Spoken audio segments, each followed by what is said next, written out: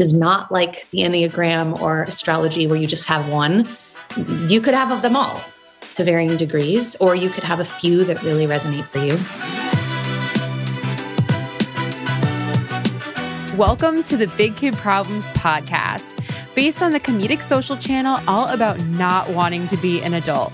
I'm your host, Sarah Merrill, the writer, creator, and pretty normal human behind the popular Instagram, Twitter, blog, and now podcast, Big Kid Problems. So I've spent the last almost decade making jokes about navigating the adult world. And as I've gotten older, I've realized that no matter what your age is, we all have big kid problems. We're all just trying to figure it out. So thank you so much for joining me as we navigate adulthood together. Sit back, relax, and enjoy the show. Hi guys, welcome back to another week and another episode of the Big Kid Problems podcast. I'm your host, Sarah Merrill Hall. I'm the voice and personality behind the comical Big Kid Problems Instagram, Twitter, blog, and obviously now this podcast. Welcome to the show. Guys, oh my God. Okay, so I geeked out so hard in today's episode. It is truly a fascinating one. We're going to learn all about source code today. And you may be thinking, Sarah, what the fuck is source code? Well, today you're going to find out. So Dr. Sam Radar is in the house today, and after practicing psychology for 18 years, she started realizing that everybody's problems could all pretty much be boiled down to like 12 key sources, hence creating what she dubbed source code. She has found that if we can better understand the source of our issues, like why we do the things we do, why we repeat patterns and cycles that most of us actually develop in early childhood, well, then we are so much more likely to overcome them. So I sit her down today and we get a little crash course into source code. We're going to go through all 12. And let me tell you, I was having freaking epiphanies throughout this episode. Like there was so many holy shit aha moments. And I think you guys are really, really going to like this one. So with that, let's just jump right into it, get cozy, and we will be right back. You guys know I'm pregnant now, but after this baby is born, when I'm able to, you know your girl is going to be ready to take down a few margaritas. That means I need to be prepared and that I'll have no time to have a rough morning after drinking. There's no laying in bed all day allowed after baby comes, and that's why I swear by Morning Recovery by More Labs. The drink for when you drink. Just take one bottle while drinking and feel better the next day or your money back. It's the perfect solution for those who want to enjoy alcohol but still need to be on their A game the next morning. So how does it work? Morning Recovery uses a patent-pending, plant-derived superhero formula that helps speed up the breakdown of alcohol-induced toxins. So you can wake up feeling 100% and like you did when you were 21. Morning Recovery also uses a proprietary blend of electrolytes and vitamins to rehydrate and restore lost nutrients. It's the smart way to drink every time you drink. So don't let rough mornings after drinking dampen the next day. Drink smarter with Morning Recovery at morelabs.com/bigkid and use code BIGKID for 20% off your order. That's morelabs.com/bigkid and use that code BIGKID for 20% off.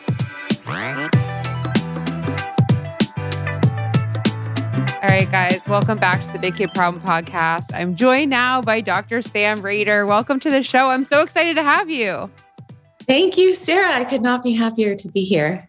Oh my gosh. We're talking about a really interesting topic this week, and you created this thing. I want to give a little bit of background on you. If you could tell us a little bit about yourself. I know you've been practicing psychology for a long, long time, and it helped you develop this source code, which is we're going to learn about today. So give us a little bit of background on you and how you kind of developed this thing. Yeah, sure. Happy to. So I saw clients as a psychologist for 18 years. And as I did, I started noticing these patterns. I kind of think of myself as like a code breaker or pattern finder, where everyone was saying the same things over and over again about their problems. And I started to track that there were really only 12 problems that we have as human beings. And I was like, wait a minute, there's just 12. And That's so I it. call those, I know, isn't that bonkers? Yeah. And I call these our coping styles. And basically, when I tracked it back, they all get formed during childhood development in our first 5 years of life, when we're going through a certain developmental stage where we're trying to integrate a certain aspect of ourselves, and we don't get what we need from our parents. And the reason for that is that parents don't know about the subtle developmental needs of a child. And sometimes they have their own coping styles or life circumstances that get in the way. So it's not that our parents are bad, they just don't know or they can't. And so then we end up developing these lifelong coping styles, which is like a defense mechanism. And we're so trapped inside of this thing that we don't even realize we're inside of it, because it just feels like us, like this is just my personality, or this is just life and the way life has always been. So I started noticing there's these 12 things and putting them into categories. And I started creating these antidotes or new embodiments or new ways that someone can think about themselves in the world and show up. And I started inviting people into the new story, and their whole lives would radically shift, not just their psyche, but their lives, which points to this underlying theory of why I call it source code, is that I believe in our first 5 years of life, our early experience writes a code in our unconscious, which then determines the rest of the way that our stories unfold. Because I do believe that we live inside of kind of a matrix of our own making, kind of like the movie The Matrix, except, there's no AI on the other side controlling anything. It's just this sort of spiritual Eastern idea that this world is an illusion, and we sort of project it from our unconscious mind. So whatever our coding is the algorithm that creates the structure and the form and the shape and the feeling of our matrix. So if we can go in and find the glitches in the code, which are the coping styles, and rewrite them, then we have an entirely new matrix that shows up completely differently. People show up differently. The world shows up differently. We show up differently, and everything feels different when we can rewrite the code. So that's what I do. I help people rewrite their code. That is so cool. So interesting. Oh my God. And it's nuts to me that you've been able to break these things down into just 12. Cause I'm like, my whole account is big kid problems. Like I make jokes about problems all day long, and I can think of hundreds of them. So the fact that you can narrow it down. Yeah. What's nuts is if you throw these hundreds of problems at me, I can neatly tuck them into these 12. Oh, that's this category. Oh, that's this one. And it's so funny. Once you start to see these 12 things, you can't unsee them. And then every movie you watch, every situation you enter, you're like, oh, this is the deprived. Oh, there's the frustrated. Oh, they're omnipotent. And you just know exactly what's going on. It's a really beautiful way to orient. Oh my gosh. Okay. So this is already so fun. I love shit like this, So I figured, just because our audience and me myself, I've never heard of this until now. I would love if you could kind of just, really briefly, like super high level, just run through these 12 coping styles, just to kind of give us like a general overview. And then maybe we'll dive into a couple like deeper, but I would love to just kind of, let's just go through them. Beautiful. So I just want to clarify that we all have several of these coping styles. I had all 12, which is what allowed me to be the conduit for the work. So there's no shame in identifying with several of them. This is not like the Enneagram or astrology where you just have one. You could have them all to varying degrees, or you could have a few that really resonate for you.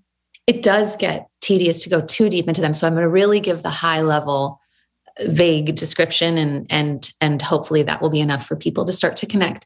So I'm going to go through them sequentially from when the injury happens during our early childhood. So we've got 2 newborn injuries. And the first I call the disconnected coping style. And this is when, as a newborn, we don't feel attuned to by our parents. They're not picking up what we're putting down. We don't feel understood. And so in order to cope, we have to disconnect, because even though we're born hardwired to connect, we're primates, we love, intimacy and attachment, the connection doesn't feel right. So we disconnect, and we end up feeling like an outsider in life, like we don't belong, or we belong on another planet. This world can't really meet us or understand us. And that's because in our first few months of life, we weren't understood. So with the disconnected style, there's 4 subtypes. One is to become flighty, which is always running from one place to the next, hoping the next place will be the safe place. Another is to become floaty, which means we're sort of dissociative and foggy and float away in a happy cloud. And people are always like, earth to you, where are you? And others to become stiff, where we kind of brace and turn away from this world and get lost in fantasy or video games or computer programming or novels. And another is to become masked, where we look like we're connecting and we may even feel like we're connecting, but we're the ones who have to do all the attuning and no one can really feel us. So that's the disconnected wound. And the antidote is to become connected.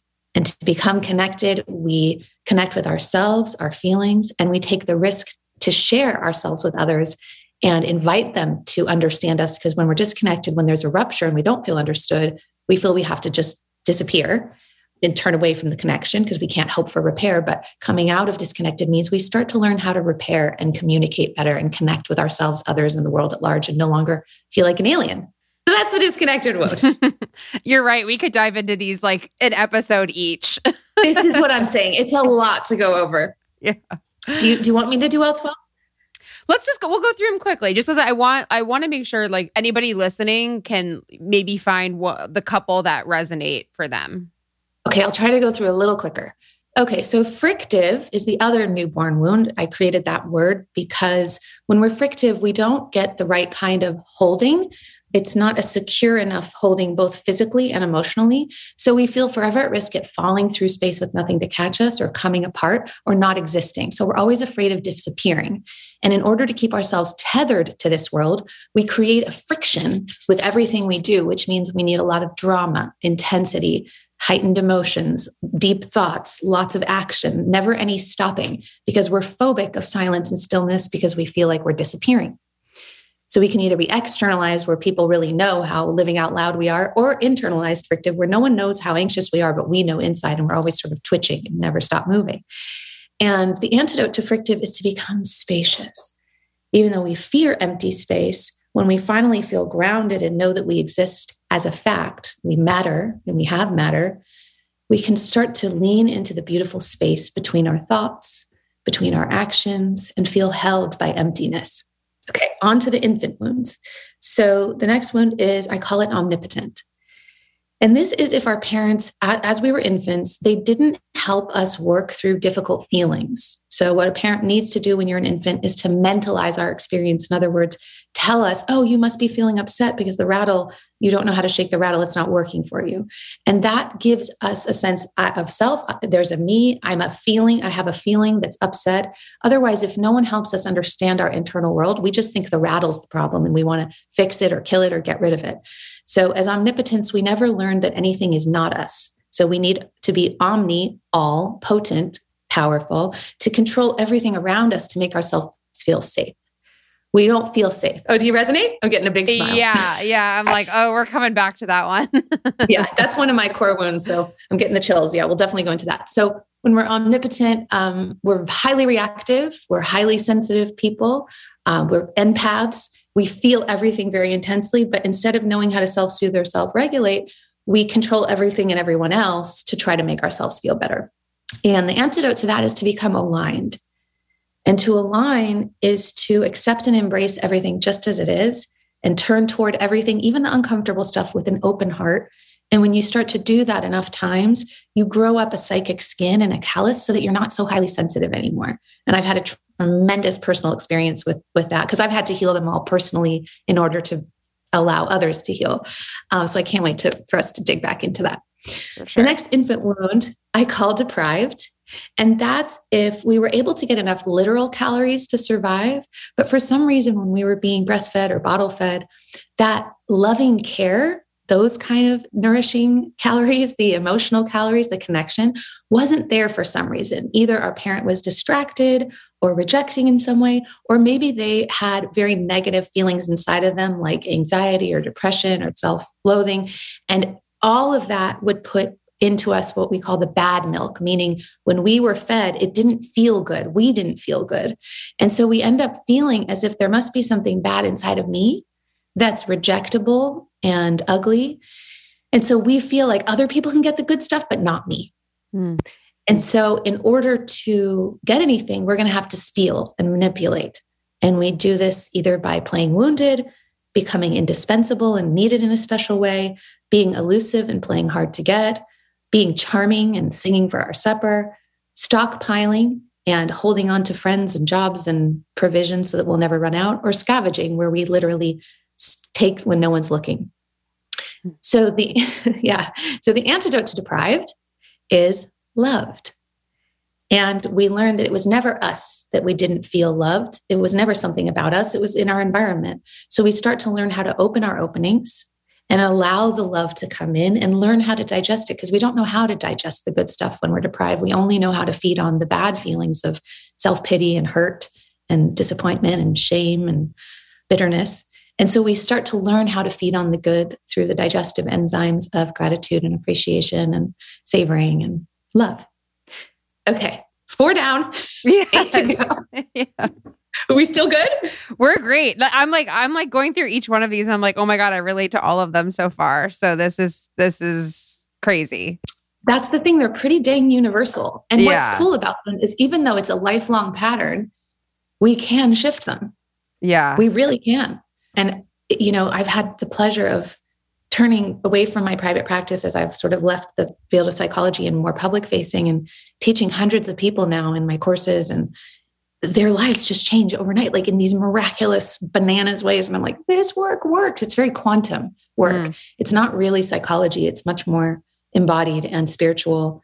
And it's like our entire hologram or matrix completely shifts as we start to loosen the knots of the glitchy coding.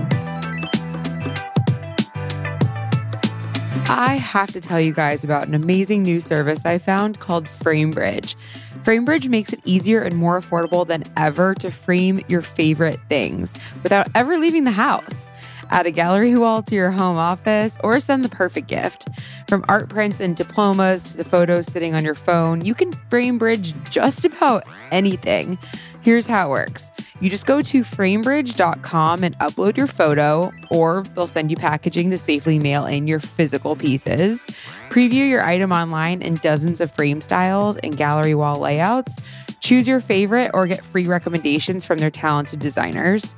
The experts at FrameBridge will custom frame your item and deliver your finished piece directly to your door, ready to hang. And instead of the hundreds you'd pay at a framing store, their prices start at $39 and all shipping is free. Plus, my listeners will get 15% off their first order at framebridge.com when they use my code BIGKID.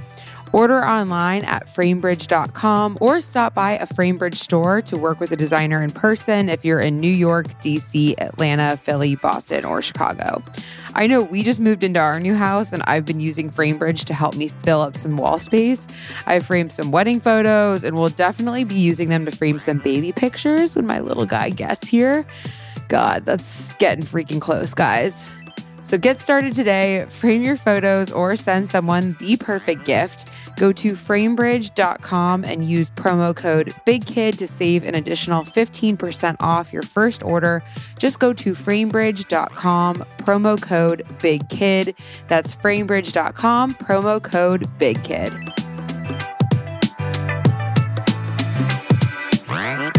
Shall we go into toddlerhood?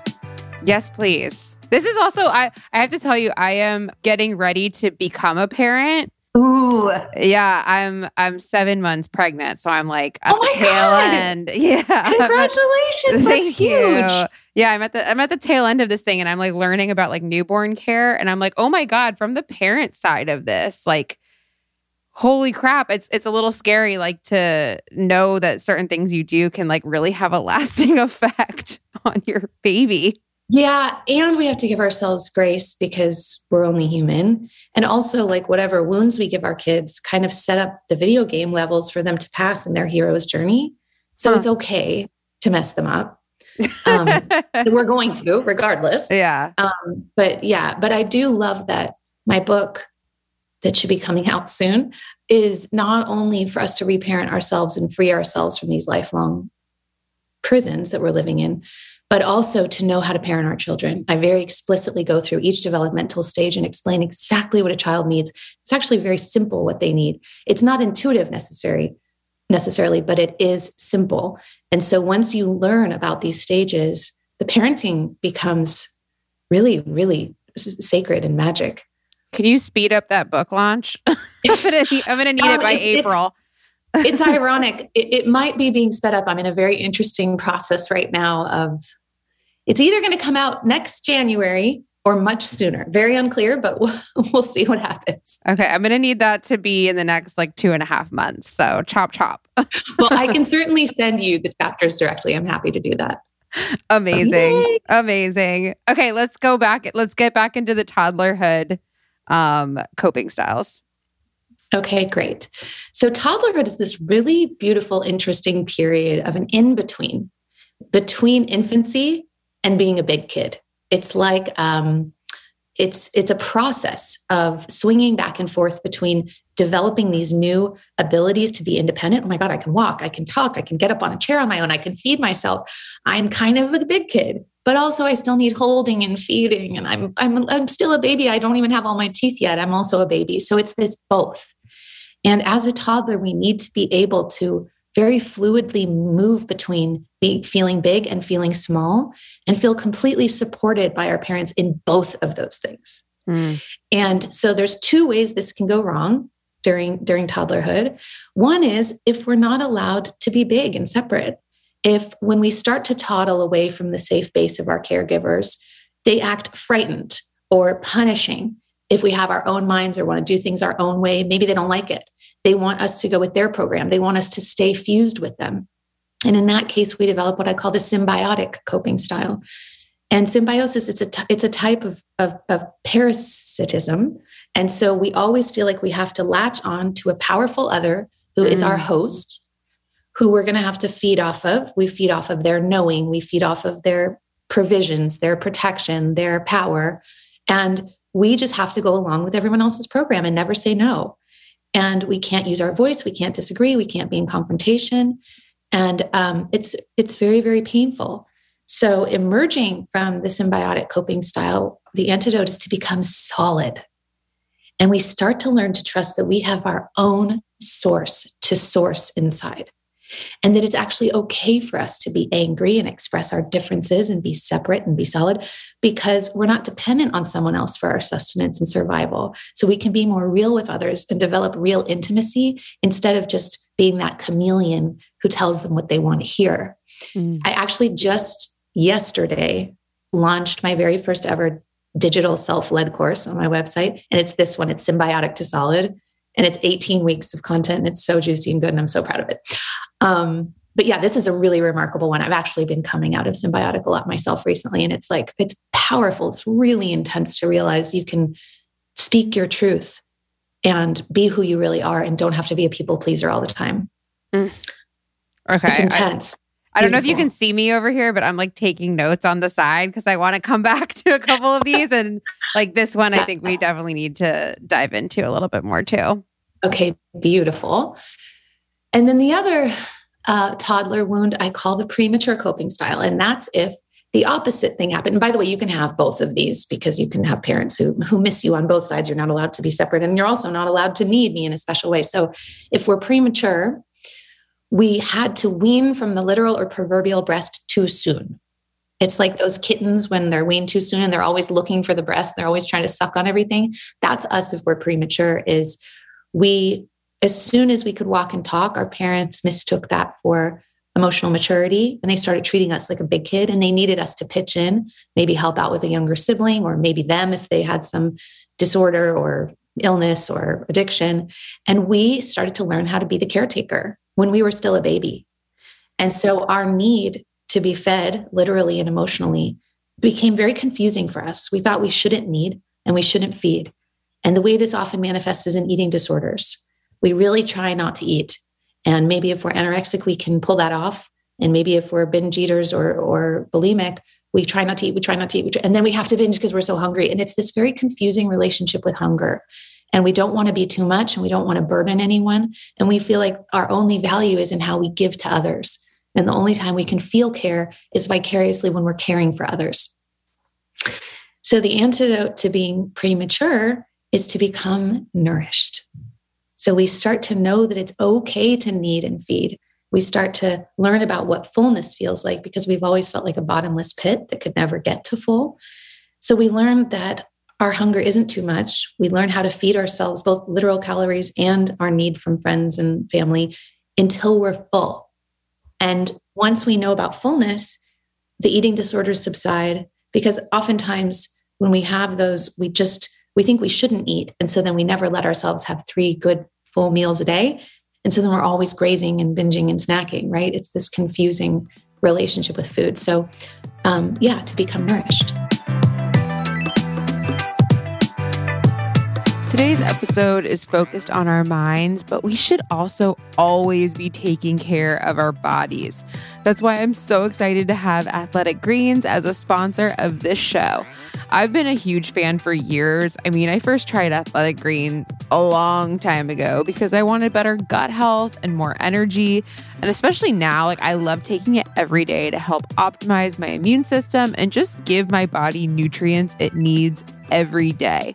With one tasty scoop of Athletic Greens into water, you're absorbing 75 high-quality vitamins, minerals, whole food source superfoods, probiotics, and adaptogens to help you start your day right.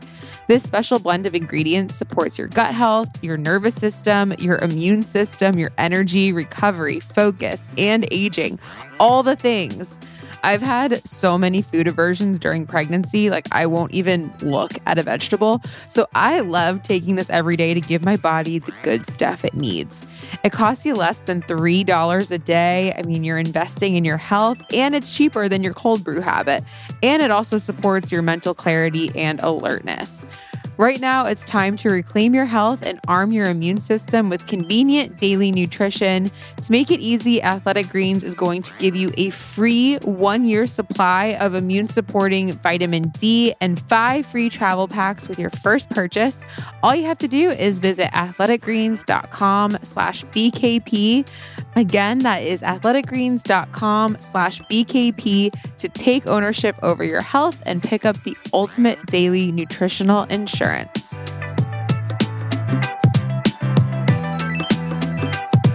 So near the end of toddlerhood, we're developing our identity.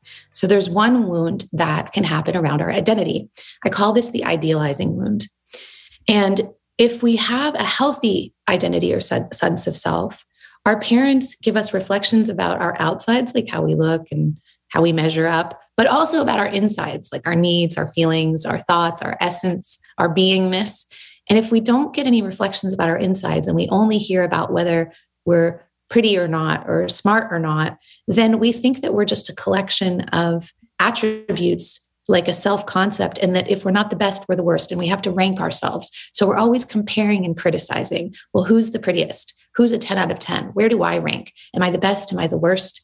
And there's this obsession with status and looks and intelligence level and money and all the outside things that really can't reach us, that really don't reach our humanity whatsoever. And so obviously, the Instagram phenomenon is fueled a lot by the idealizing coping style. We either idealize ourselves as this 2-dimensional objectified thing, or we devalue ourselves as this 2-dimensional objectified thing. And to come out of idealizing is to become animate. And when I say animate, I mean not inanimate, not an object, but this, in Latin, animus means breath of life or soul. It's our aliveness, our beingness, our fully fleshed out 3-dimensional sense of self, that we exist, that we're not just an object who measures up. We are a living, breathing, sentient being. And so becoming animate is a pretty beautiful process. And that's actually the next course that I'll be launching soon. Just finishing creating that one now. I feel like a lot of people could benefit from that one. Yeah, I think at this day and age, it's almost ubiquitous in our culture to be idealizing. Mm-hmm. It's such a profound obsession in our culture. Yes, specifically this period of time. I think with Instagram, with social media, our generation, the generation before us, didn't grow up with this stuff.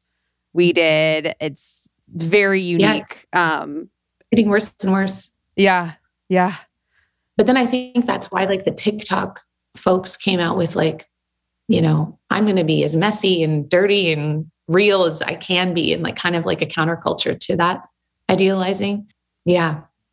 So interesting. Okay. So moving on, we get to the will. So we start developing our will when we're around 10 months old. And it really flourishes when in our second year. That's the terrible twos, when we're always trying to push to see how far we can get. And then by the time we're about 4, we've kind of integrated like how much we can control and how much we can't control.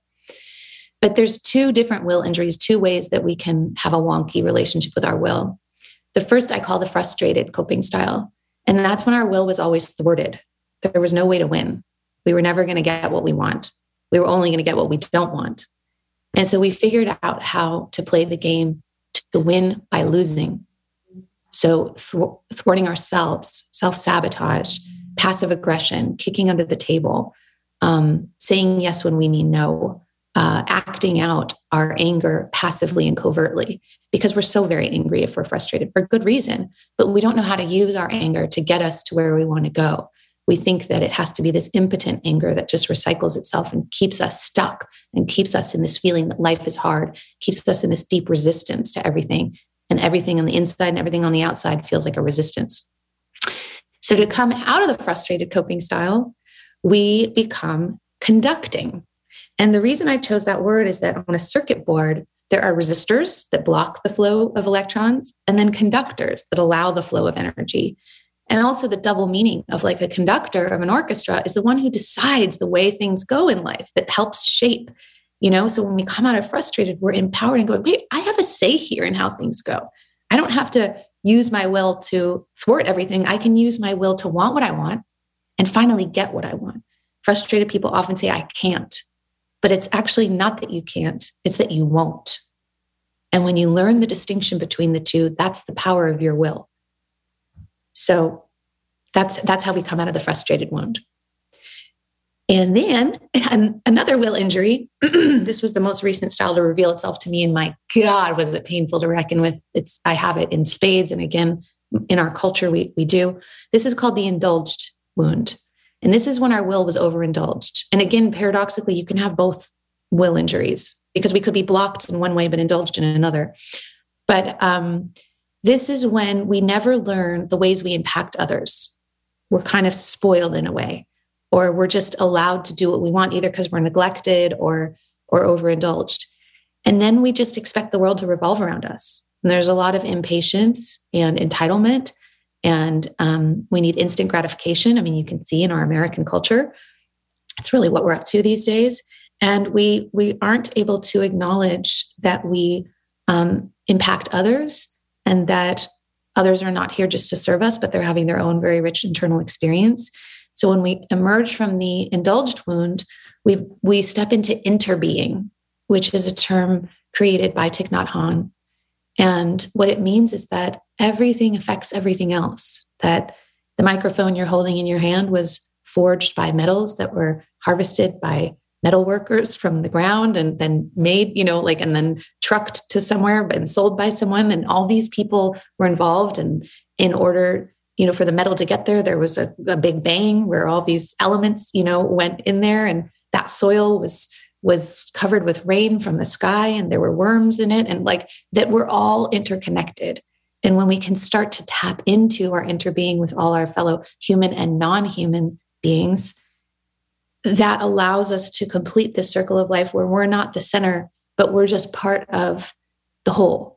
And we impact and are impacted by everything, and to start to be a little more cooperative, a little more aware of how we, I feel like I'm going to cry, but how we impact things and how we could change our practices on earth to work with nature and work with one another instead of this myth of separation that keeps us feeling like we have to stay competing and grabby. There's plenty here to go around if we learn how to cooperate. So that's coming out of that wound would be huge on planet Earth if we could get that one straightened out. We better get that one straightened out or we're deep shit. We're going to need to. We're going to need to soon. Yeah. And then there's just 3 more. Oh, we're flying through these. Look at this. Okay, good. I'm glad you feel that way. These 3 are what I call Oedipal wounds, meaning they are surrounding our sexual, romantic, competitive selves. So when we're 5 years old, 4, 5, 6 years old, we start to have a big influx of sex hormones, believe it or not. And that's why at that time, we often start masturbating, we start playing doctor, we have little boyfriends and girlfriends at school, and we find one of our parents who we want to marry and the other one who we want to get rid of. And that's why it's called the Oedipal phase of development, is because of the myth of Oedipus Rex, a prince who kills his father, the king, and marries his mother, the queen. So every child wants to kill one parent and marry the other. It's not literal, it's metaphoric and symbolic, but it's a natural urge during this time when we're starting to feel these very arousing, erotic feelings in our bodies for the first time. We feel a lot of amorousness and a lot of desire and a lot of wanting to roll around and be close and feel yummy feelings. Now, of course, we don't want to have penetrative sex. That's too overwhelming for a 5-year-old. That's not it. But the symbolic nature of being chosen, being special, having a special connection, feeling warm and close, feeling tingly, that's what a 5-year-old wants. So how the parents respond to that phase of development, which can be very confusing for parents, determines how we hold our erotic selves for the rest of our lives. So there's 3 ways where this can go wrong. Yes. The first I call the squashed coping style. And this is as we're entering this kind of blossoming of sexual, creative, libidinal, exciting energy, someone in our family wants to squash us because they feel jealous, because something about our shine is threatening to them, because they believe they can't shine in the way we shine. And so either a parent or a sibling or somebody squashes us. So the more love and adoration we get over here, the more hate and destructive envy we get from over there. So we learn how to squash ourselves and keep ourselves small. So the myths that go along with the squash coping style are like Snow White, who had to hide and squash herself and live in the house of the 7 dwarves because the evil queen wanted to kill her, or Cinderella, who wasn't allowed to go to the ball because her sisters and her stepmother were so jealous, or Harry Potter, who had to be squashed into a cupboard under the stairs because his Muggle family was so jealous of his magic. But of course, when you're squashed, you don't feel magic, you feel subhuman. You think there's something wrong with you. And when someone says, well, it's because you're enviable, you go, no, not me. I'm not enviable. Because we've been gaslit enough to believe that we're not. But we are. We have the extra special sauce. We are like a Disney prince or princess. There's some kind of magic there. There's some kind of sparkle that can light up the room. And that beautiful magic is something we all share. There's, for some reason, life didn't beat it out of us. We're kind to children and animals, and we're joyful, and we sparkle, and we just light up the room. And that's very threatening to people. So we try to keep ourselves small by either, always spitting out compliments. No, you're the pretty one. Always being apologetic or childlike or invisible or even grumpy. If no, that's not me, like Grumpy the dwarf. Each of the dwarves is one of the ways we can squash ourselves. So I'm loving these all these Disney references. I'm really enjoying right now. So much archetypal material in those Disney myths. Incredible stuff. So the way to come out of squashed is to become erect. So the feminine aspect of erectness is radiance, to be radiant, to allow the heart and the crown to open, and to be that Disney princess that is ebullient and shimmering and resplendent and knows how beautiful you are. And hilariously, when you finally do that, everyone else stops trying to squash you because they're just inspired and they're like, oh yeah, that is it. And the masculine aspect, and by the way, I'm not binary around gender. I'm just saying, if you're working with the feminine aspect of it, you come up here. And if you're working with the masculine aspect of it, which we can all embody, is potency, which is more genital. So coming into squashed is really allowing ourselves to become genital, sitting into our seat and knowing that we have genitals and that we are adult sexual beings. And we do have a certain kind of power, and learning how to use that power for good. Because if we were squashed, we never got to go through the Oedipal phase. We weren't allowed to throw our hat in the ring and become a contender. We were squashed. So to emerge is to become erect and know that we do have that power and to use it for good. Okay, 2 more. The other way things can go terribly wrong during the Oedipal phase is if our parents collude with the love triangle. And they say, one of them says, yes, I do wish I could marry you and we could get rid of the other one. And then the other one feels jealous. Now that happens more than we would like to think. A lot of parents act out that drama with their kids. And what happens with that is that the child learns that my sexual parts are the most exciting and most disturbing and most important part of me. So they grow up to be overly flirtatious, overly seductive, have very fuzzy boundaries around sex and love, get in a lot of love triangles as an adult, and generally you play whatever part as an adult you played as a kid. So were you the object of the desire? Were you the winning rival? Were you the losing rival? Whichever part was very charged for you as a kid, you play out as an adult. And it's very, very painful coping style. These people are slutty or, just sexually charged, sex and love addicts. They can't get enough of that feeling because that's the only way that they got to feel loved was through their sexuality. It's very painful. So the antidote to the provocative style is to become clear, which means that we hold our erotic selves as so precious and worthy of protecting. And we only share it in the context of a safe, committed, healthy relationship.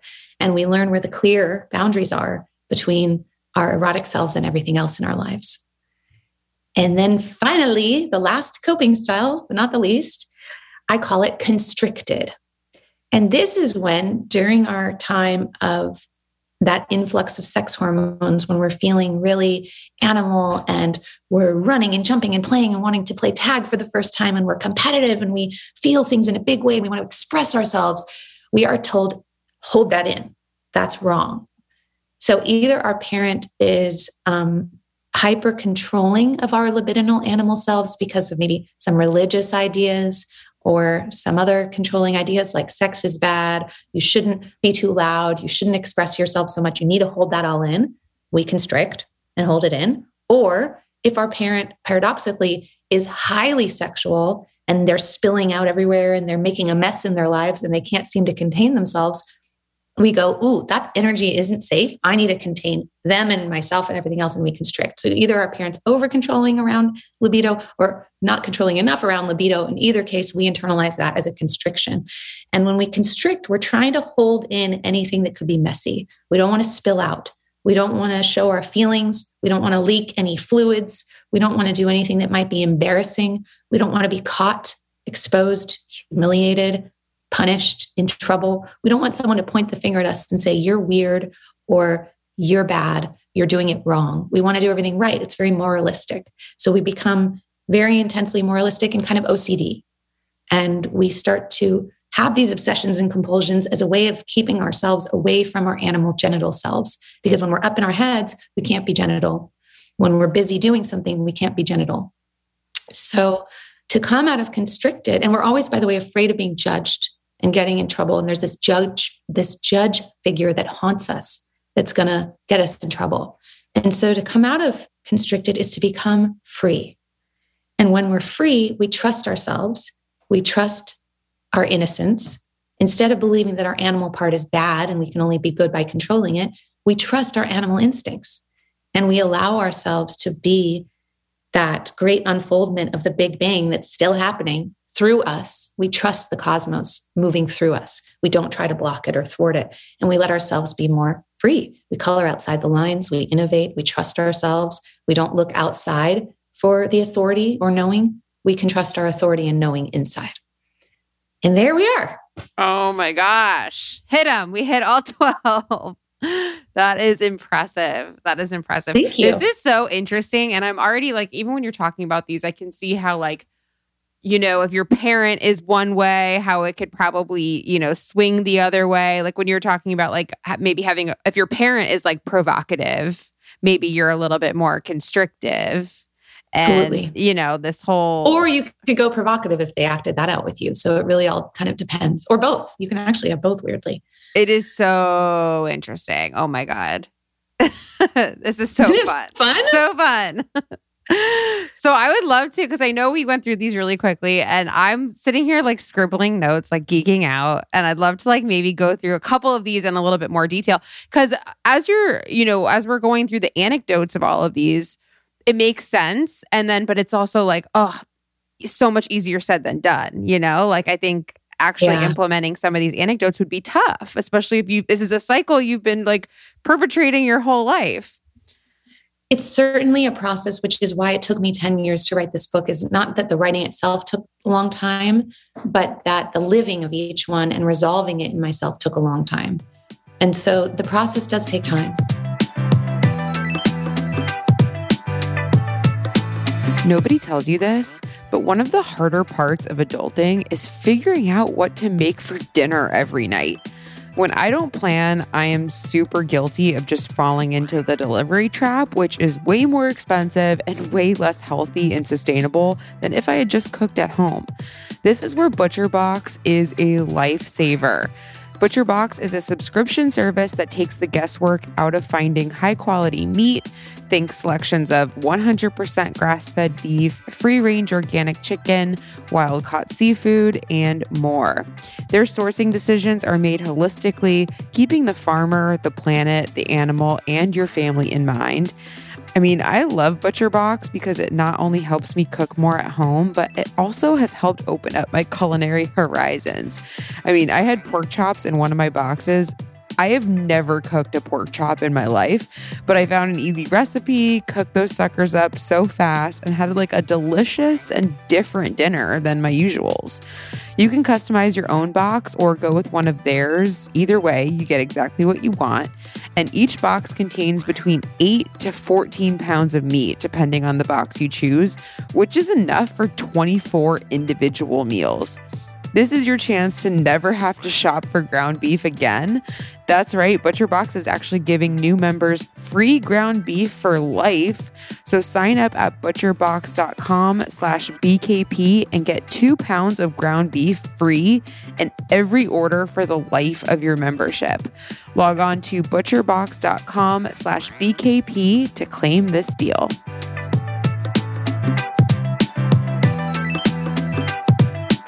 What was like the hardest one for you to move through? Deprived.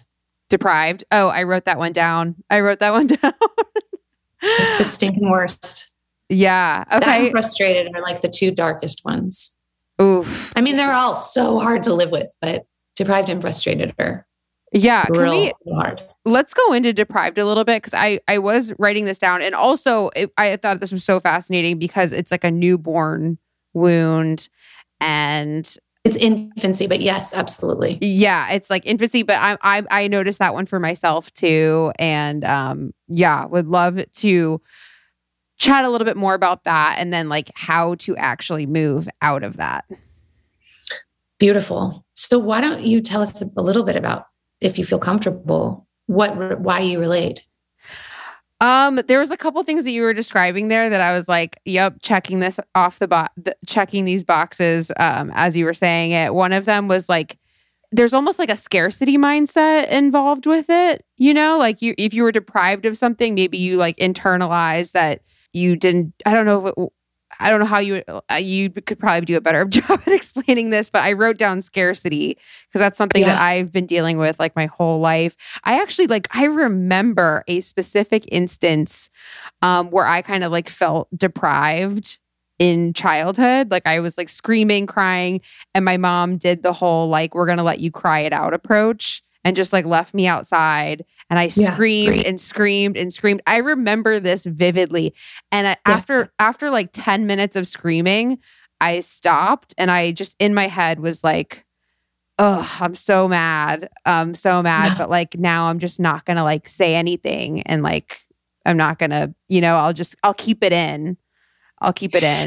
So that's interesting because what happened there was your deprived wound started to tip over into frustrated, the subtype I call withholding.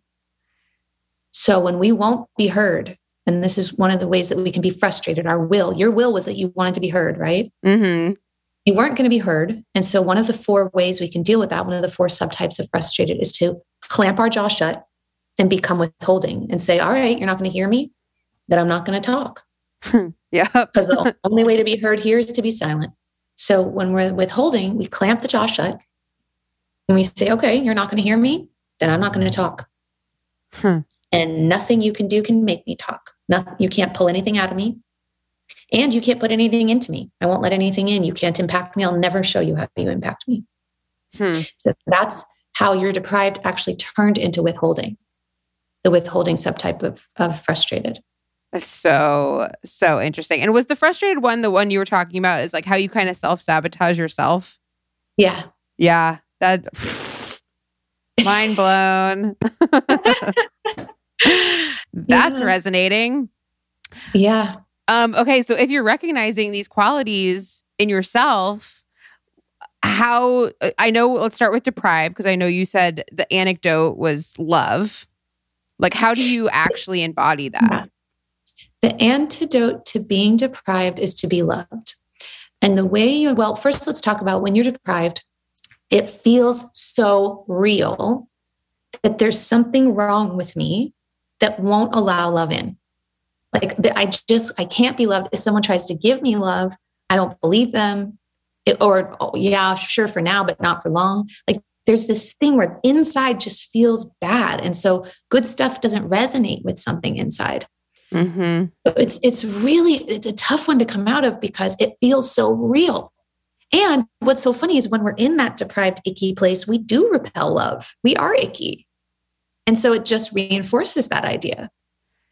Is this true also with like, I'm even thinking in terms of like work wise, like I've always seen, like, I see other people doing similar things that I'm doing. And I'm like, yeah, they'll get that, or like they'll hit the top, 10 on iTunes charts. But like, that would never happen for me. Like, I'm always like, I always like, I have some like limiting, like very, very limiting beliefs around like what I can even do and accomplish and all of that. And I'm sensing that might be from that deprived 100%. Yeah. When we're deprived, it's not just relational, it's with everything. It's with money. We're usually at around a zero balance in our bank account.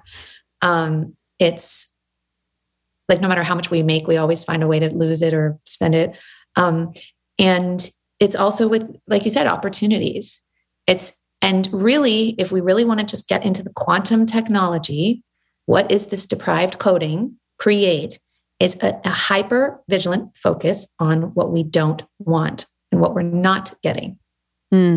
So I'm not at the top 10 on Instagram. Did you say Instagram? No, sorry, iTunes. But iTunes, yeah, I'm not on the top 10. And so there's something wrong. So it's a very subtle pivot to what do you have? It's about having what you already have so that the universe starts to feel you in the frequency of gratitude and abundance. And then more does start to flow in. But when you're in I'm not on the top 10 and you're not relating with, I have 500,000 followers, right? Nothing ever gets to be enough when we're deprived. Dude. So, yeah. So can we pause and do a little something around it together? Sure. So the key to coming out of deprived is to open the openings and learn how to digest the good. So can we take this 500,000 followers thing and work with it in a new way? Yes, please. Okay. So there's something when we're deprived where we learn how to turn anything into nothing. So all of a sudden 500,000 followers doesn't matter because we're not on the top 10 of iTunes. So what if we could let this something actually be something? Mm-hmm. What if something about that 500,000 could actually get inside and nourish? Right now, it just feels empty. Mm-hmm. It's not enough. So can you start to feel what it might be like to have what you already have instead of wanting what you don't have? Mm-hmm. Can we go to having what you do have? You already have it. It's hard. I know. So let's do this embodiment practice where we're going to take that 500,000. Now, could you agree if I had 500,000, I have 13.5 thousand. Could you agree if I had 500,000, it might be something juicy for me to have that 500,000? Mm-hmm. If Dr. Sam had it might be juicy. Okay. So you know 500,000 might be juicy somewhere. It doesn't feel juicy inside yet. Right. But it could be. So can you take your mouth and taste the juiciness of what 500K might taste like? Really get it on your tongue. Mm-hmm. What does it taste like? I'm going to say like sweet, like a peach, but I've also been craving peaches. because I'm super Prego and Yum. love fruit. Okay, so 500K tastes sweet like a peach. Let's taste it. Let yourself really savor it for a minute and really enjoy what that taste of 500K in your mouth might be. I mean, really let it be in your mouth. I know that's odd. And then see what happens if you can take that peachy yumminess and actually swallow it, because oftentimes we'll just spit it out. What happens if it goes inside? So use your throat muscles and swallow and allow some of that peachiness to get down the esophagus and see if you can track it. Does it get to go down the throat at all? A little bit. It's okay. A little is good. Mm-hmm. Just notice that little tiny bit of sweetness that's traveling down the throat. Just a trickle. Yeah, there was a deeper breath. And see what happens as it travels all the way down to your stomach. Do you know where your stomach is? Not a lot of people do. Right now, I'm not quite sure. The baby made it push it around, but technically it's under your rib cage on the left side, just under your rib cage. So maybe put your hand there on your stomach and see if any trickle of the peachy sweetness of having 500,000 beautiful humans who want to know what you have to say can get inside all the way down into the tummy. See what happens. Can it get all the way down into the stomach? Can you think of any DMs you've gotten recently of followers who are really grateful for you? And yes, see if that can get down into your tummy. I definitely, it is really interesting. Like I can like feel like parts of my actual body, like clenching around it, like keeping it from getting down there. That's such beautiful tracking. And I think we've got two things going on that we've talked about already. We've got the deprived, but then we've also got that withholding. Mm-hmm. Like there's a whole bag of issues in here. Yeah, but the withholding is like, I won't let anything good in because that gives you control. And the way I have power is to not let anything in. And to let the good things in would be giving you power. So that's okay. And it's okay to track all of this. And I would just stay with these processes. But once it does get into the stomach, the way to digest it and metabolize it so that that goodness becomes a part of you forever, so that you feel good from the inside and you feel abundant, is to use the digestive enzymes of gratitude and appreciation and let it feel so fulfilling in your stomach. Just so full in there, so full of the love from these 500,000 human beings. And when you can really digest that and feel that from the inside, not just a concept, but a felt sense of abundance and fullness, your life changes right then. Because either one of two things happens.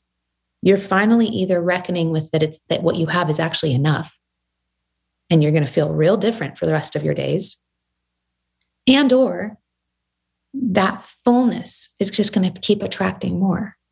And so you'll have 1 million and you'll have 1.5 million and you'll have, so just keep practicing having what you have, savoring it, letting it go all the way down inside, not just a concept, but letting it be physical. Because the physiological digestive tract is just an expression of the metaphorical digestive tract. The body is just an expression of the mind. So it is physiological to digest good things like 500,000 followers. We need to get it in the body. Yeah. So that would be your spiritual practice for the next little while. That is so interesting because that when it comes to like gratitude, I've been doing a gratitude practice for years that I do think really, really helps me. But I think you're right. It kind of gets stuck like just in the mind, and I can say like I'm grateful for this, but like I don't know that I actually fully digest it. Yeah, because if you don't feel grateful and it's just an idea, you're not going to be switching your hologram or your matrix or the coding, because the coding gets switched through the embodiment and the feeling, not just an idea. Would you say that's true for a lot of the other things we talked about today when you're trying to find the antidote to some of these coping styles? That is all the case? Yeah. All of them. Yeah. We can't think our way out of the matrix. We have to feel our way. We have to embody a new way. Oh my gosh. Dr. Sam Rader. I'm so sad that we are like, I'm looking at the clock and I'm like, no, I want to keep talking. Like we could go through each of these. I could keep you on here for 16 hours. Like we could dive through this. I would be delighted to come back if you want me to. I really enjoy talking to you. I really do. So fun. This is really, really interesting. And I know that if our audience wants to like learn more from you, wants to dive into this a little bit deeper, like where can they get more information? Where can they find you? So right now my website is Dr. Sam Rader, DrSamRader.com. I'm about to switch it to sourcecode.center, I think. But you can just Google Dr. Sam and source code. And on Instagram, I'm Dr. Sam Rader, DrSamRader. But once they come in, they're going to find I have this beautiful 12-week course, which is a live Zoom course where we go through 1 week per style and we do a deep dive into embodiment exercises to heal each one and fully understand each one and where it comes from, and then fully heal each one, which is just magic. Then I'm starting to release these self-led digital courses like the Symbiotic to Solid one I just released yesterday. So I'm going to make one for each coping style over the next year. And so I'm developing a membership right now. And also I have a whole team of source code coaches who can work one-on-one with people. So I'm really excited for that. That is so awesome. I'm going to link to these courses that you have. And that 12-week course that you do that goes through every single one, does that start at any specific time during the year, or can you start that whenever?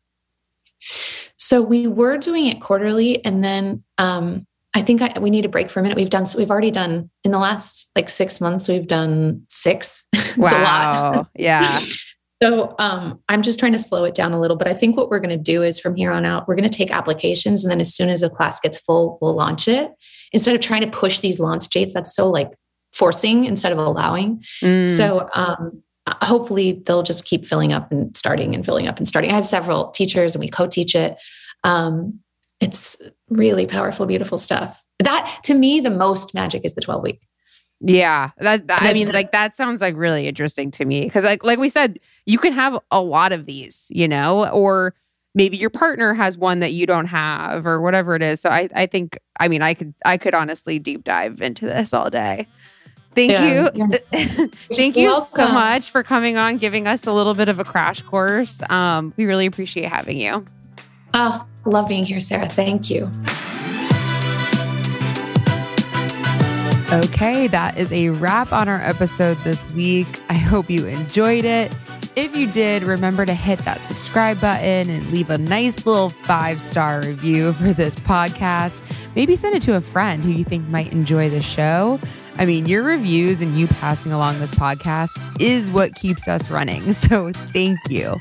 If you want more from me, you can follow me on Big Kid Problems on Instagram and on my personal account at SarahMerrill_Hall. Oh, also, you can check out my brand new pregnancy podcast called Bottle Service. Many of you know I am actually pregnant right now, and this new show goes through pregnancy week by week with me and actually gives a ton of information. It's kind of like getting the inside scoop from your pregnant best friend who will tell you all the shit no one else will about what pregnancy is really like. It's a lot of fun and actually really informative, so check it out. As always, I want to thank our sponsors for making this show possible. I've linked all our discounts and everything else you could want from this episode in our show notes, so make sure to check that out. And finally, I want to thank you for tuning in and supporting this show. There's a lot of ways you could be spending your time right now, so I really do appreciate you spending it with me. And with that, I hope you guys have an awesome week, and I will see you next Tuesday.